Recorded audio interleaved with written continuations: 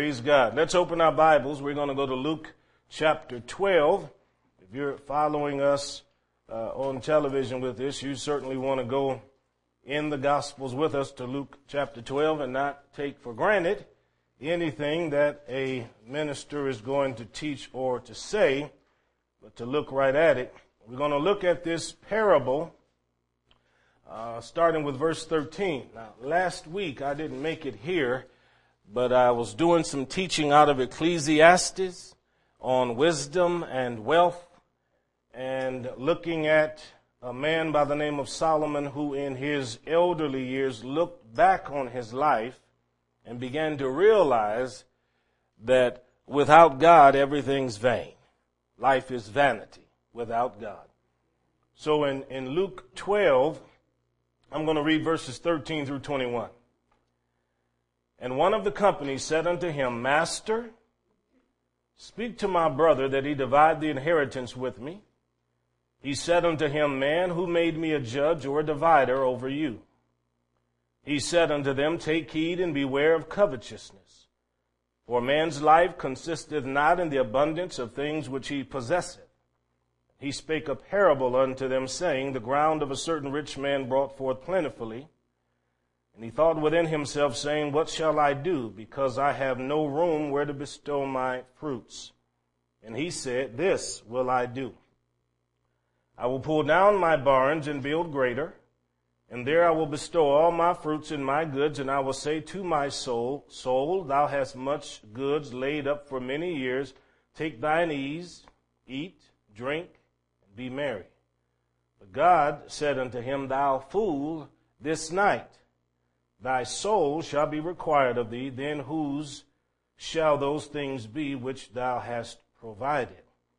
So is he that layeth up treasure for himself, and is not rich toward God.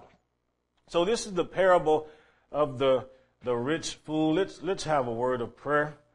Father, again, we are happy to be able to fellowship with the saints. It's always a wonderful time when believers gather together around your wonderful Son.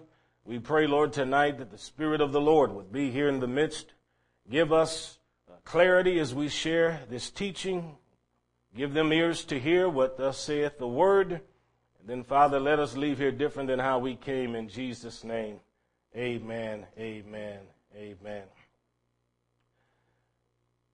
You know, I've had conversations with people before, and they have questions about Scripture, or they have questions about whether or not we should believe in God, what's right, what's wrong, those kinds of things. The average person who disbelieves in God, they're skeptics that believe in something that goes way back to ancient times. The ancient Greeks had this idea. Some of the ancient Greeks had this idea that truth is not comprehensible. So they were called the ancient Greek skeptics. And their belief was that if anyone makes a statement of fact, then someone should marshal arguments against it to demonstrate that truth is not comprehensible. And you see that very often with the way people are taught to listen critically and to examine things. Certainly they teach that in universities and in colleges. But when you talk to people about God and they start asking questions and they want to know, is there a God? Is there not a God? Is Christianity real? What makes Christianity better than other religions? When I'm talking to someone, I usually, at first, I want to know, are they a Christian? Because if they're not a Christian, then I already understand that we have worldviews that are not reconcilable. We have an outlook on life, perspectives on life that cannot be united simply because we view people, we view things, we view sin, we view salvation differently. However, if I am dealing with a Christian, then I've got to start asking a couple of questions. If someone is questioning whether or not the resurrection is true, whether or not the Bible is the inspired word of God and so on. Then as a Christian, and a question I want to know is, what degree of authority do you believe you should give to the Bible in your own individual life? That's a question.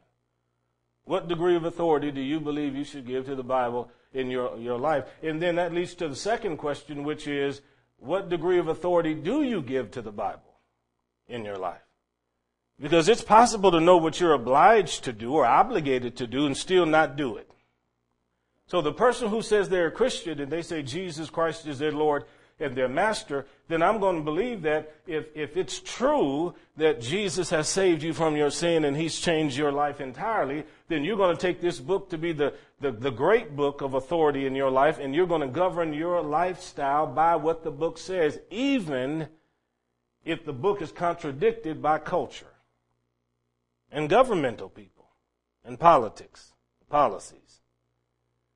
So we have a story like this, and I think this has everything to do with who's the main authority in a person's life. We don't know anything about this man that was rich but called a fool. We do know that he had been in the crowd of people listening to Jesus teach.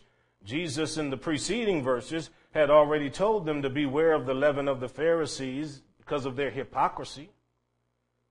He told them that God was big enough to care for them. God was big enough to love them and look after them. And then he told them, you don't even have to worry about what you're going to say when you're in a challenging situation. The Spirit of God will put the words in your mouth so that you can utter forth words of wisdom. And somewhere along the line, this gentleman, he thought to himself, okay, I've got a problem. My problem is related to inheritance. This man seemingly is going to be my solution, so I'm going to go to him. And he went to Jesus and he said, Master, speak to my brother, because he won't divide me the inheritance, or tell him to divide with me the inheritance. So there's the issue. The issue is the inheritance. And he says, speak to my brother, because he believes his brother is the problem. Now, Jesus doesn't know, or I should say it this way, it's not related in this particular passage what the issues were that prevented the brother from dividing it with this sibling. But you can see he wanted to use Jesus to fix his brother because he saw the problem stood directly with him. Now, I will tell you this, just as a little extra information. Being a pastor and doing this for a lot of years and having to get involved with families when people pass away, it's amazing what a little bit of dirt and brick and mortar will bring out of siblings and family members when someone passes away, especially when there's a lot of dirt and there's a lot of brick and mortar that has to be divided amongst family members. I recall preaching a meeting, and I don't know if I may have told you this, but I can't remember. But I was preaching a meeting one time, and it was a Sunday morning meeting, and I was preaching on the cross. And so after I was done, there was someone that gave an invitation for someone to come to Christ. So it was a really strong invitation, and they were pleading with people, and they kind of knew that there was somebody there that wasn't a Christian. And so the organ was playing, the piano was playing, I was sitting on the side, the other people were in the pulpit, and it was a real solemn meeting, and nobody got up and came down. But it was obvious, by the way God was at work, there was somebody was supposed to come down. So the next morning I got on the plane, flew back to Nebraska, and then sometime toward the evening, my friend, he called me, he's the pastor, he said, Brother Darrell, just want to tell you that the one that God was dealing with, that should have came down and responded to that altar call, who did not come down. He was an unbeliever. Said, I knew exactly who he was, but I never went and said anything to him. He said, I just got word I've got to go to his house. He committed suicide. And he said the bad thing about it is, he said he had a lot of pistols and rifles there in his house. And he said, I just got the phone call, and they said, Pastor, would you come over here? Because his two sons are out in the front yard, and they're in fisticuffs fighting over the guns. See? It's amazing how blood kin can just fall apart over property. This man says to Jesus, speak to my brother. See, it's my brother who's the problem. Now, that's usually how we are. We think the problem lies with someone else. If we hear a good teaching or a good message in church, we sit there and we're thinking to ourselves, so-and-so need to be here to hear this one. See? Yeah. Speak to my brother. Don't talk to me, but speak to my brother. So verse 14, Jesus asks a question. He says, now, who is it that appointed me to stand over you as the administrator over your estate, as the executor of this will, or as an arbitrator? And he said here, I'm not the one to do that. However, it's not that Jesus could not be a judge. He was righteous. He was perfect.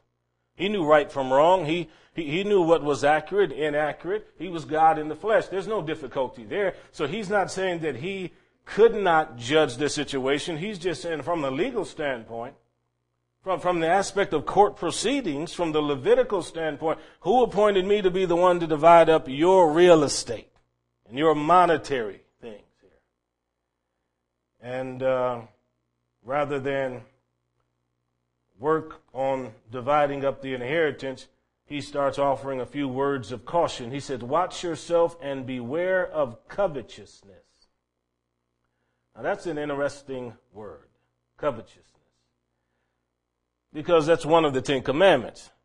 Remember the man came to Jesus and he said, Lord, what can I do to inherit eternal life? And the Lord said, don't commit adultery, don't steal, don't lie, all of these things. And the man said, I've been doing that since I was a kid. And the Lord said, okay, then go and sell what you have and then come, give it to the poor and then come and follow me. And it says the young man, he walked away sorrowfully because he had many possessions.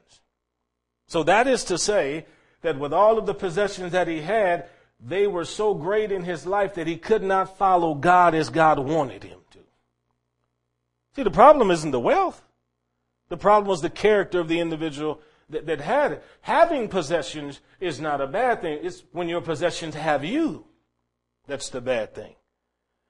Because when you did not have a whole lot and you went to sleep at night, you know, if you were thinking about anything, you might have been thinking about what you don't have and thinking about having food and thinking about a few items of clothing that you might need, things you want to provide. But then when the multitudes of the possessions continue to multiply, then pretty soon you're laying awake at night dreaming up ways to hold on to what you have. You see? How can I keep this? And Jesus says, beware of covetousness. And that's the trap. To begin coveting. And we see that in Scripture. Typically, we covet something that we believe we need. Or we covet something that we are attracted to. Remember the story of Adam and Eve? God said to Adam and Eve, okay, here's a tree. This tree belongs to me. Don't touch this tree. But then you have all these other trees. You can have this tree. You can eat from this tree. But leave this tree alone. This tree is mine. So if you've got several thousand trees out there in the Garden of Eden, God had to do something to that one tree to make that one tree look different than all the other trees. Otherwise, they'd have walked away 2 or 3 miles and came back, couldn't figure out which tree was the one that God said don't eat from. But a serpent came, and this is how it happens. The devil comes and says to Eve, if you eat of the fruit of that tree, you won't die, will you? Well, she said, well, God said I'll die. He said, I'm telling you, you won't die. You're going to get smarter. Smarter? Oh, is that right? You even look like God. You'll be in the image of God. You'll be just like God. Oh, I'll be godlier if I do this. If I disobey God, I'll be godlier. Now tell me you don't hear that today. If I transgress the commandment of God, I'll be godlier. And so, sure enough, she went over there and she grabbed the fruit and she bit down into it and it was good. Now before she grabbed it, the scripture says she looked at it and saw that it was something to be desired. That's where it began, with the attraction.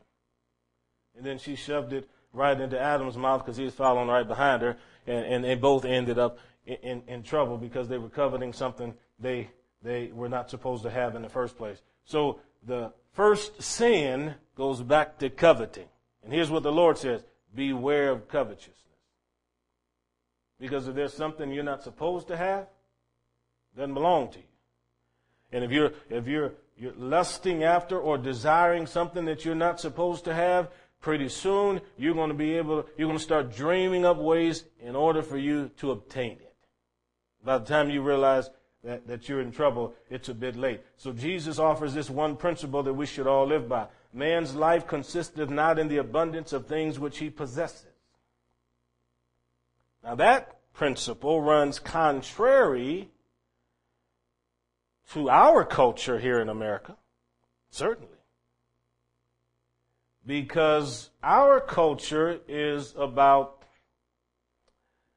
pulling yourself up by your bootstraps, the American dream, obtaining things, creating products that other people have never created before, and having a product that people will need, and amassing wealth, none of which Scripture ever says is wrong. However, when your life is bundled up in what you have, like Job's wife was, that's where the trouble is. Scripture says in Job chapter 1, he was, a very wealthy man in the East, but you know what happened? He lost all of that. He lost his family. And when all of it was gone, his wife said to him, how in the world can you still maintain faith in God when we've lost our kids and we've lost our cattle, we've lost our property, and you're trying to tell me that God is a good God and God is a wonderful God? Why don't you curse your God and just fall over dead? How'd you like to be married to that? Oh, my. Happy anniversary, honey. See, I'd like to be married to somebody like that. Well, her life consisted of what she possessed, but I guarantee you, if you would have asked her 6 months before she lost everything, if her life was bundled up in her possessions, she would have said no. Because most of us, we don't really know what we are like and what our character is like until we start losing things that we value very much. That's when you really feel like you realize what kind of character you have. Man's life doesn't consist in the abundance of things that he possesses. But the little kid in school wants the same kind of name brand pants and shoes as everybody else because he or she doesn't want to be teased. Parents want the young people to have the same technological gadgets and $100 games that they can play on the screen because all the other ones have them. And parents, sometimes they don't want their son to be without a car because if he doesn't have a car and he has to walk to school, he's going to be left out. And we indirectly teach people sometimes that what you have and what you possess actually gives value to who you are. And Jesus is trying to teach something totally contrary to that. This is about character here. Did I ever tell you about the time my dad bought me a car? Yeah. My dad, and see, I graduated high school in 1987, so this would have been 85, maybe 86. My dad had bought my two older brothers several vehicles. But by the time he got to me, he was a lot more restrained in his behavior. So he said to me, I'm going to buy you one car. One car, son, one car. I said, Dad, that'll be fine. That's all I'll need. So he, in about 85 or 86 or so, he bought me this beautiful 1979 candy apple red Sunbird. It was beautiful. He took me over there, let me see it. I said, oh, my, this is going to be wonderful. I can't wait for him to deliver that to the house. And so on the day he was supposed to bring it, I was sitting there, and it was in the parking lot over at this apartment building. And so he's supposed to bring it to me, and I'm waiting, and I'm waiting, and I'm waiting, and I'm waiting. And then I called. I said, well, Dad, what's going on? He said, son, I got bad news for you. He said, I was pulling out of the parking lot, and just as I pulled out of the parking lot, I didn't see this 18-wheeler coming, and it came and just rolled right on top of the Sunbird and just totaled the whole car. I said, well, what kind of a car are you going to get me then? He said, listen, son, I told you I'm buying you one car. One car. And the next car I got, I bought myself. Yeah, right through high school, just working at a country club, caddying on the golf course, bought my own car. But here's the thing. I learned then from having to buy it myself. Something that a lot of my friends didn't understand who had everything given to them. Some people honestly believe that when it comes to possessions, the more of them they have, the more value they have in their life. But your esteem should not be based upon what you have or don't have. It doesn't bother God at all whether or not you have a very nice house or whether you don't have such a nice house. But what God is interested in is your character. And this man comes to Jesus because he has a disagreement with his brother. He wants Jesus to fix his brother. And this is why Jesus now has to say to him, because he sees what's going on the inside of him. And he says, rather than me talking to your brother, I'm going to talk to the crowd and I'm going to talk to you. And he said, let me tell you a story. It's a parable. Now, parables in ancient times were given in order to either emphasize one particular truth or several truths. And in the Middle East, these things are very popular. The Syriac-speaking family that I lived with 24 years ago in Jordan, they spoke Arabic in public, Syriac at home. And when I was there in Arabic college, learning Arabic, I was living with this family, so I was learning two languages at one time, doing Syriac at home, Arabic at school. And this father, he would always gather his children at night and tell them stories in Syriac. And one story that he always told was about two brothers. And it was a story about greed and covetousness. And in the story, it basically says there are two brothers. Each one of them owned one half of the earth. And he said every year on the appointed date, they would get together at their boundary lines there, and then they would just kind of get together and talk and all of these things. But one time they got together, and then one of the brothers noticed that the other brother got there just a little bit early and moved the boundary line about 6 inches. And so the two brothers got into a fight to the point that the one brother murdered his brother. So he was left with everything. And the whole point of the story is to teach young people that you could end up with more than you previously had, but if you have to hurt people in order to get it, then it's really not worth it after all. You know, it's kind of like the story where Jesus says, what will a man give in exchange for a soul? What does it profit a man to gain the whole world and then lose his own soul? So Jesus tells a story like that. He says, the ground of a certain rich man brought forth plentifully. Then the man thought within himself, what am I going to do? And I have no room where to bestow my fruits. Now again, there's nothing wrong with the man being rich.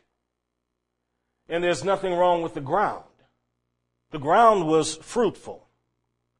The issue was, the man began to think about, what can I do with this produce? How can I use it in a positive way? And what can I do to benefit myself? Now, you would read this story, and just like I have read this story before, and you would think, okay, this man is simply trying to improve his farm operations. What's wrong with that? I mean, who hasn't done that before? Who hasn't gone out of their way to put up bigger grain bins, bigger barns to store their hay or whatever? So we would say, what's wrong with this? The issue is that in verse 19, he says to his soul, you have many goods laid up for many years, so just sit back and rest. And the Lord is letting him know, you're very interested in natural resources, but you're not interested in your soul.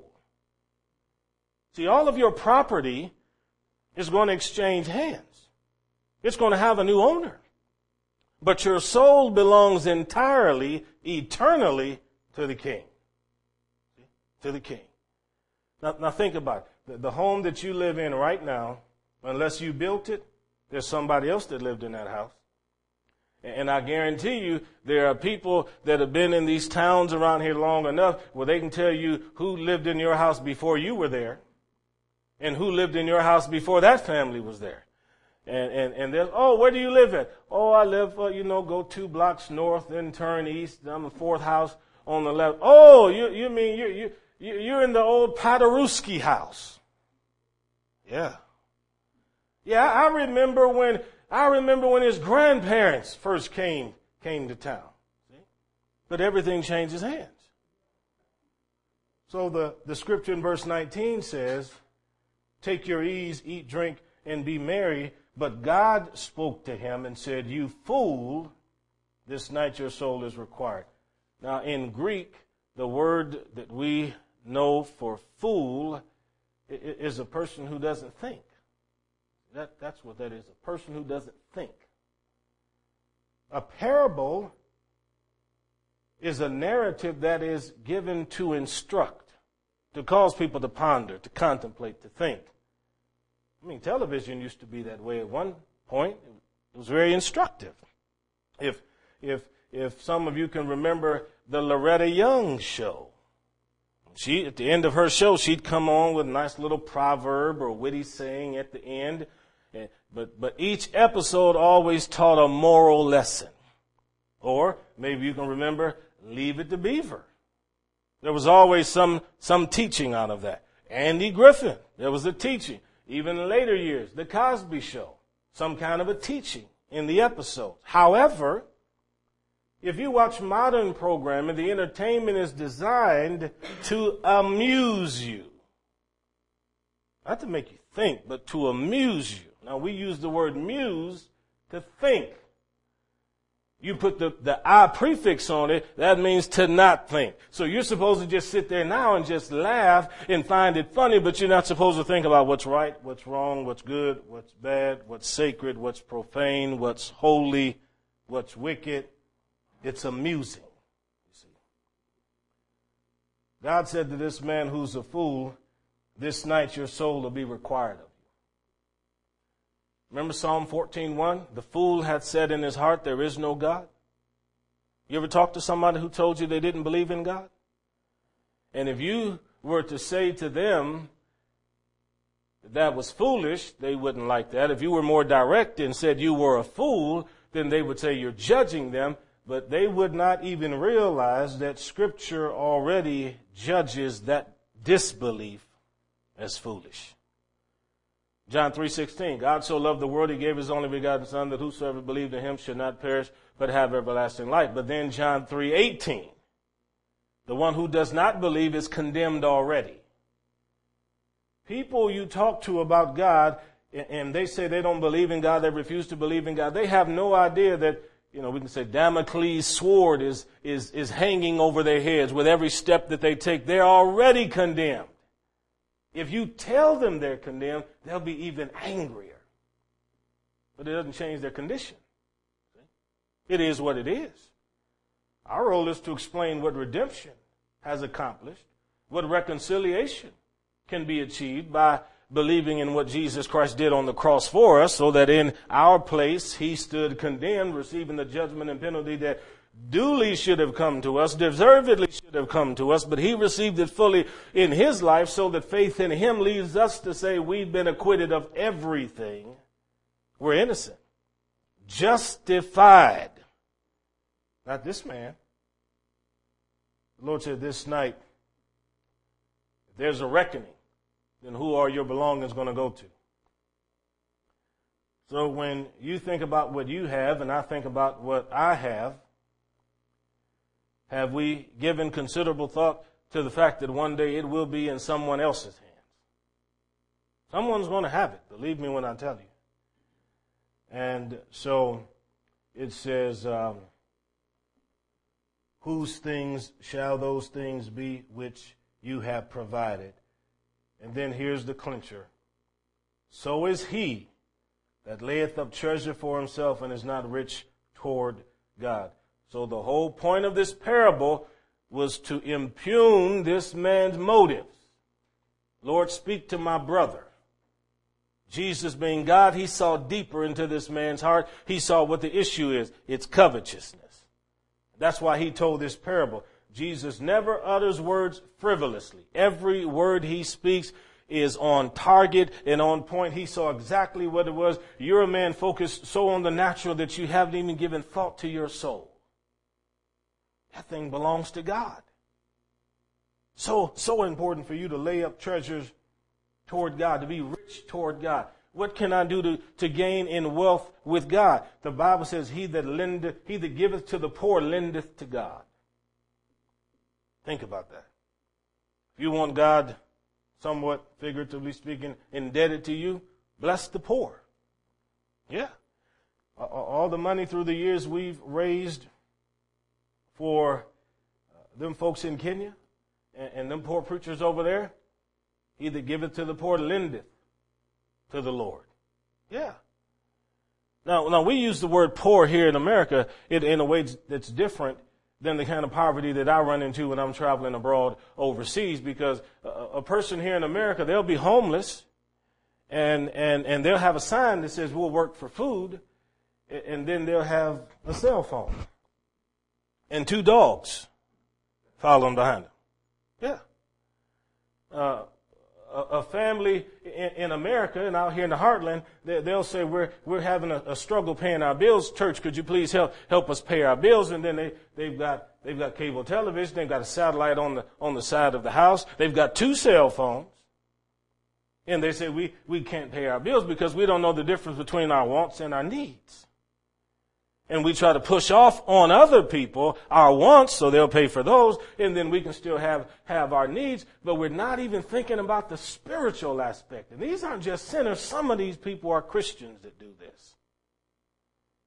This man says if you're not rich toward God, that's not a good thing. And I assume everybody in here wants to be rich toward God.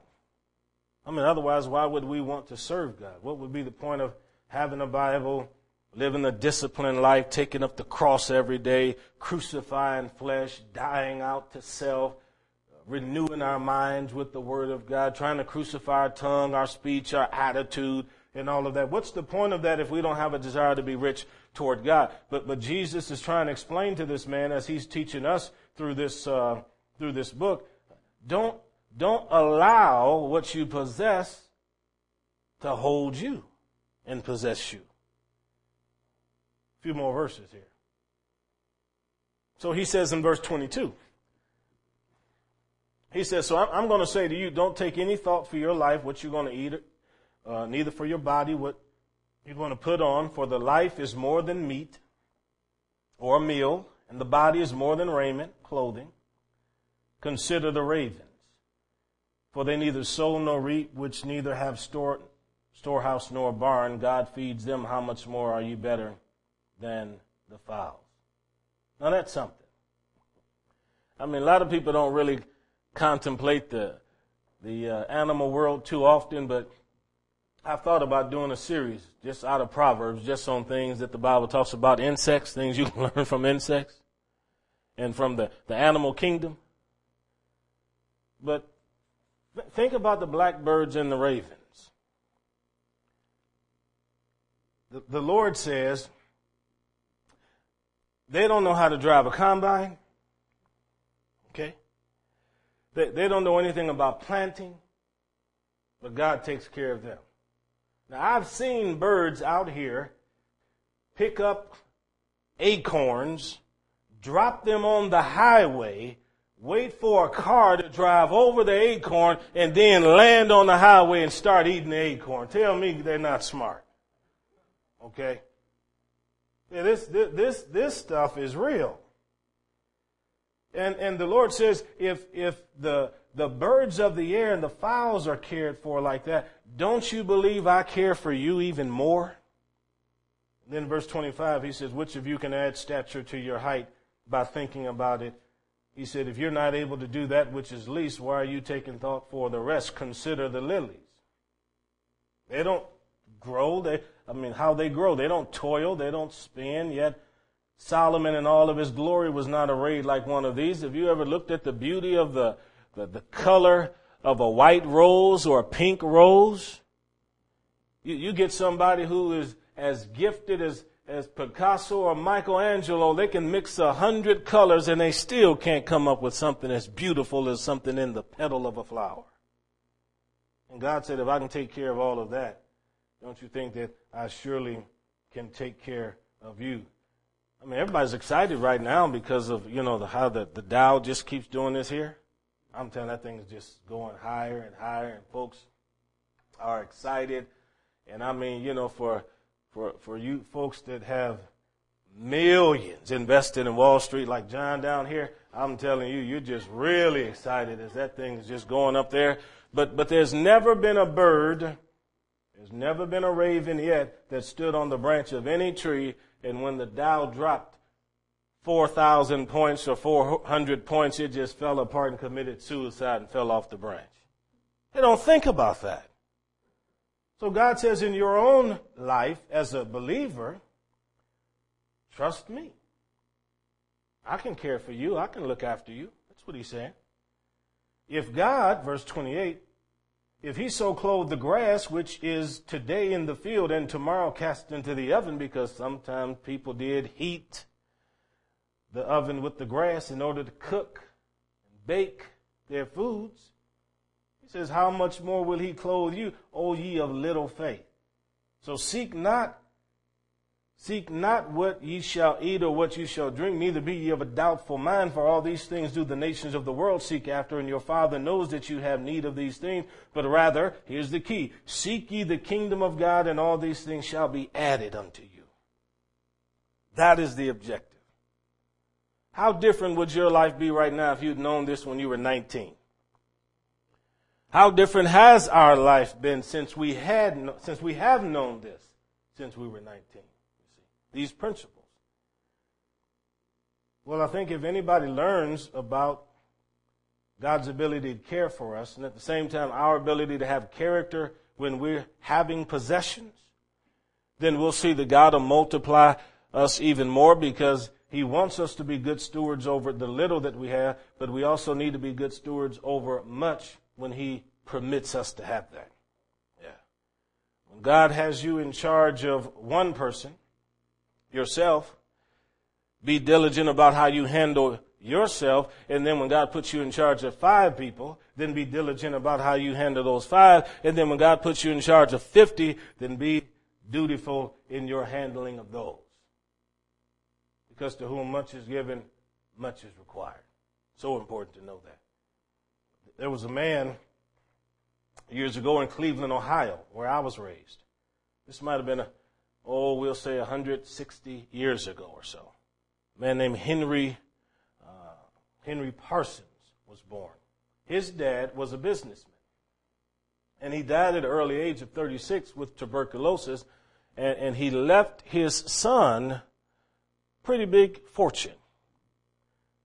But the father was very faithful in church, and he had a policy that had this belief that his pastor, he always had his pastor sit down and talk to his children about tithing and offerings and finances.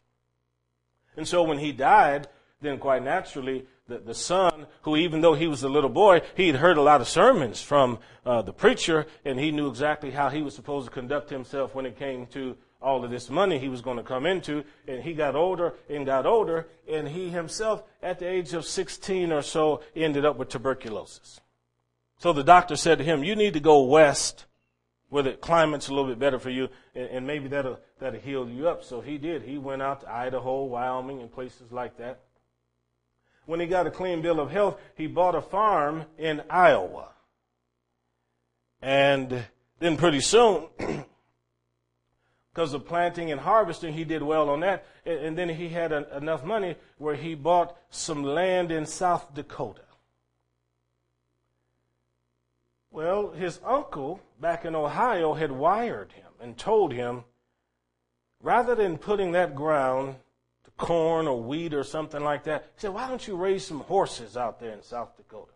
So sure enough, that's what he did. And so he bought a bunch of horses, and they were shipping them out there by rail to South Dakota. But he had the great idea, rather than just ship the horses out there, I'll put on the sides of the box cars the name of our operation, and then everybody know we're selling horses. So it had to go through 3 states, and by the time the horses got there, he already had a multitude of people that wanted to buy horses from him. And then finally he sold that operation, millions of dollars. So somebody says to him, have you ever heard of these millers that are involved with creating oats that horses eat and everything like that? And he said, yeah. He said, you ever thought about getting involved with that? He said, well, no, not really. Well, I mean, at that time, we're talking 1880s, 1890s, a lot of families, farmer, agricultural families, they were eating a lot of beef even for breakfast. So this man got it in his head that we could put oats out here and the average American family would be able to have these. And at the time, oats would be in a barrel or a sack. But the problem was they then would, you find all kind of ants and I want to say rot and other kind of corrosion in there. So he had the idea, let's put it in a cardboard box and put it up on the shelves in the grocery stores so that everybody can have it. And he had this big marketing campaign that he put forward, and he put himself on the front of the box. And then pretty soon moms and dads across America were buying Quaker Oats. But nobody knew that this man who was worth millions, that from the time he was little right on up to the time that he passed away in his 80s, he was a dedicated, faithful man in the church, gave millions of dollars to support Moody Bible Institute and to support missions all around the world. He and his wife started a trust, and they gave to over 100 different organizations involved with missions around the world simply because they understood that he that gives to the poor lends to the Lord. Fruitful ground has never been a problem. Money has never been a problem. Real estate and wealth has never been the problem. The problem has always been a man or woman's character, their heart. It's not how little a person has. It's what they do with what they have. And the person who refuses to put God first is a person that's not seeking the kingdom of God. And the man or woman not seeking the kingdom of God is not going to find the blessing of God to be there like they need it to be there. They will be like this man who comes to the end of his days quickly and hears the Lord says to him, "Thou fool, this night your soul shall be required." So I tell people all the time, we're all expecting the king to come. We don't know when he's going to come. He may not come tonight. He may not come for his church tonight, but he may call for you later in the evening.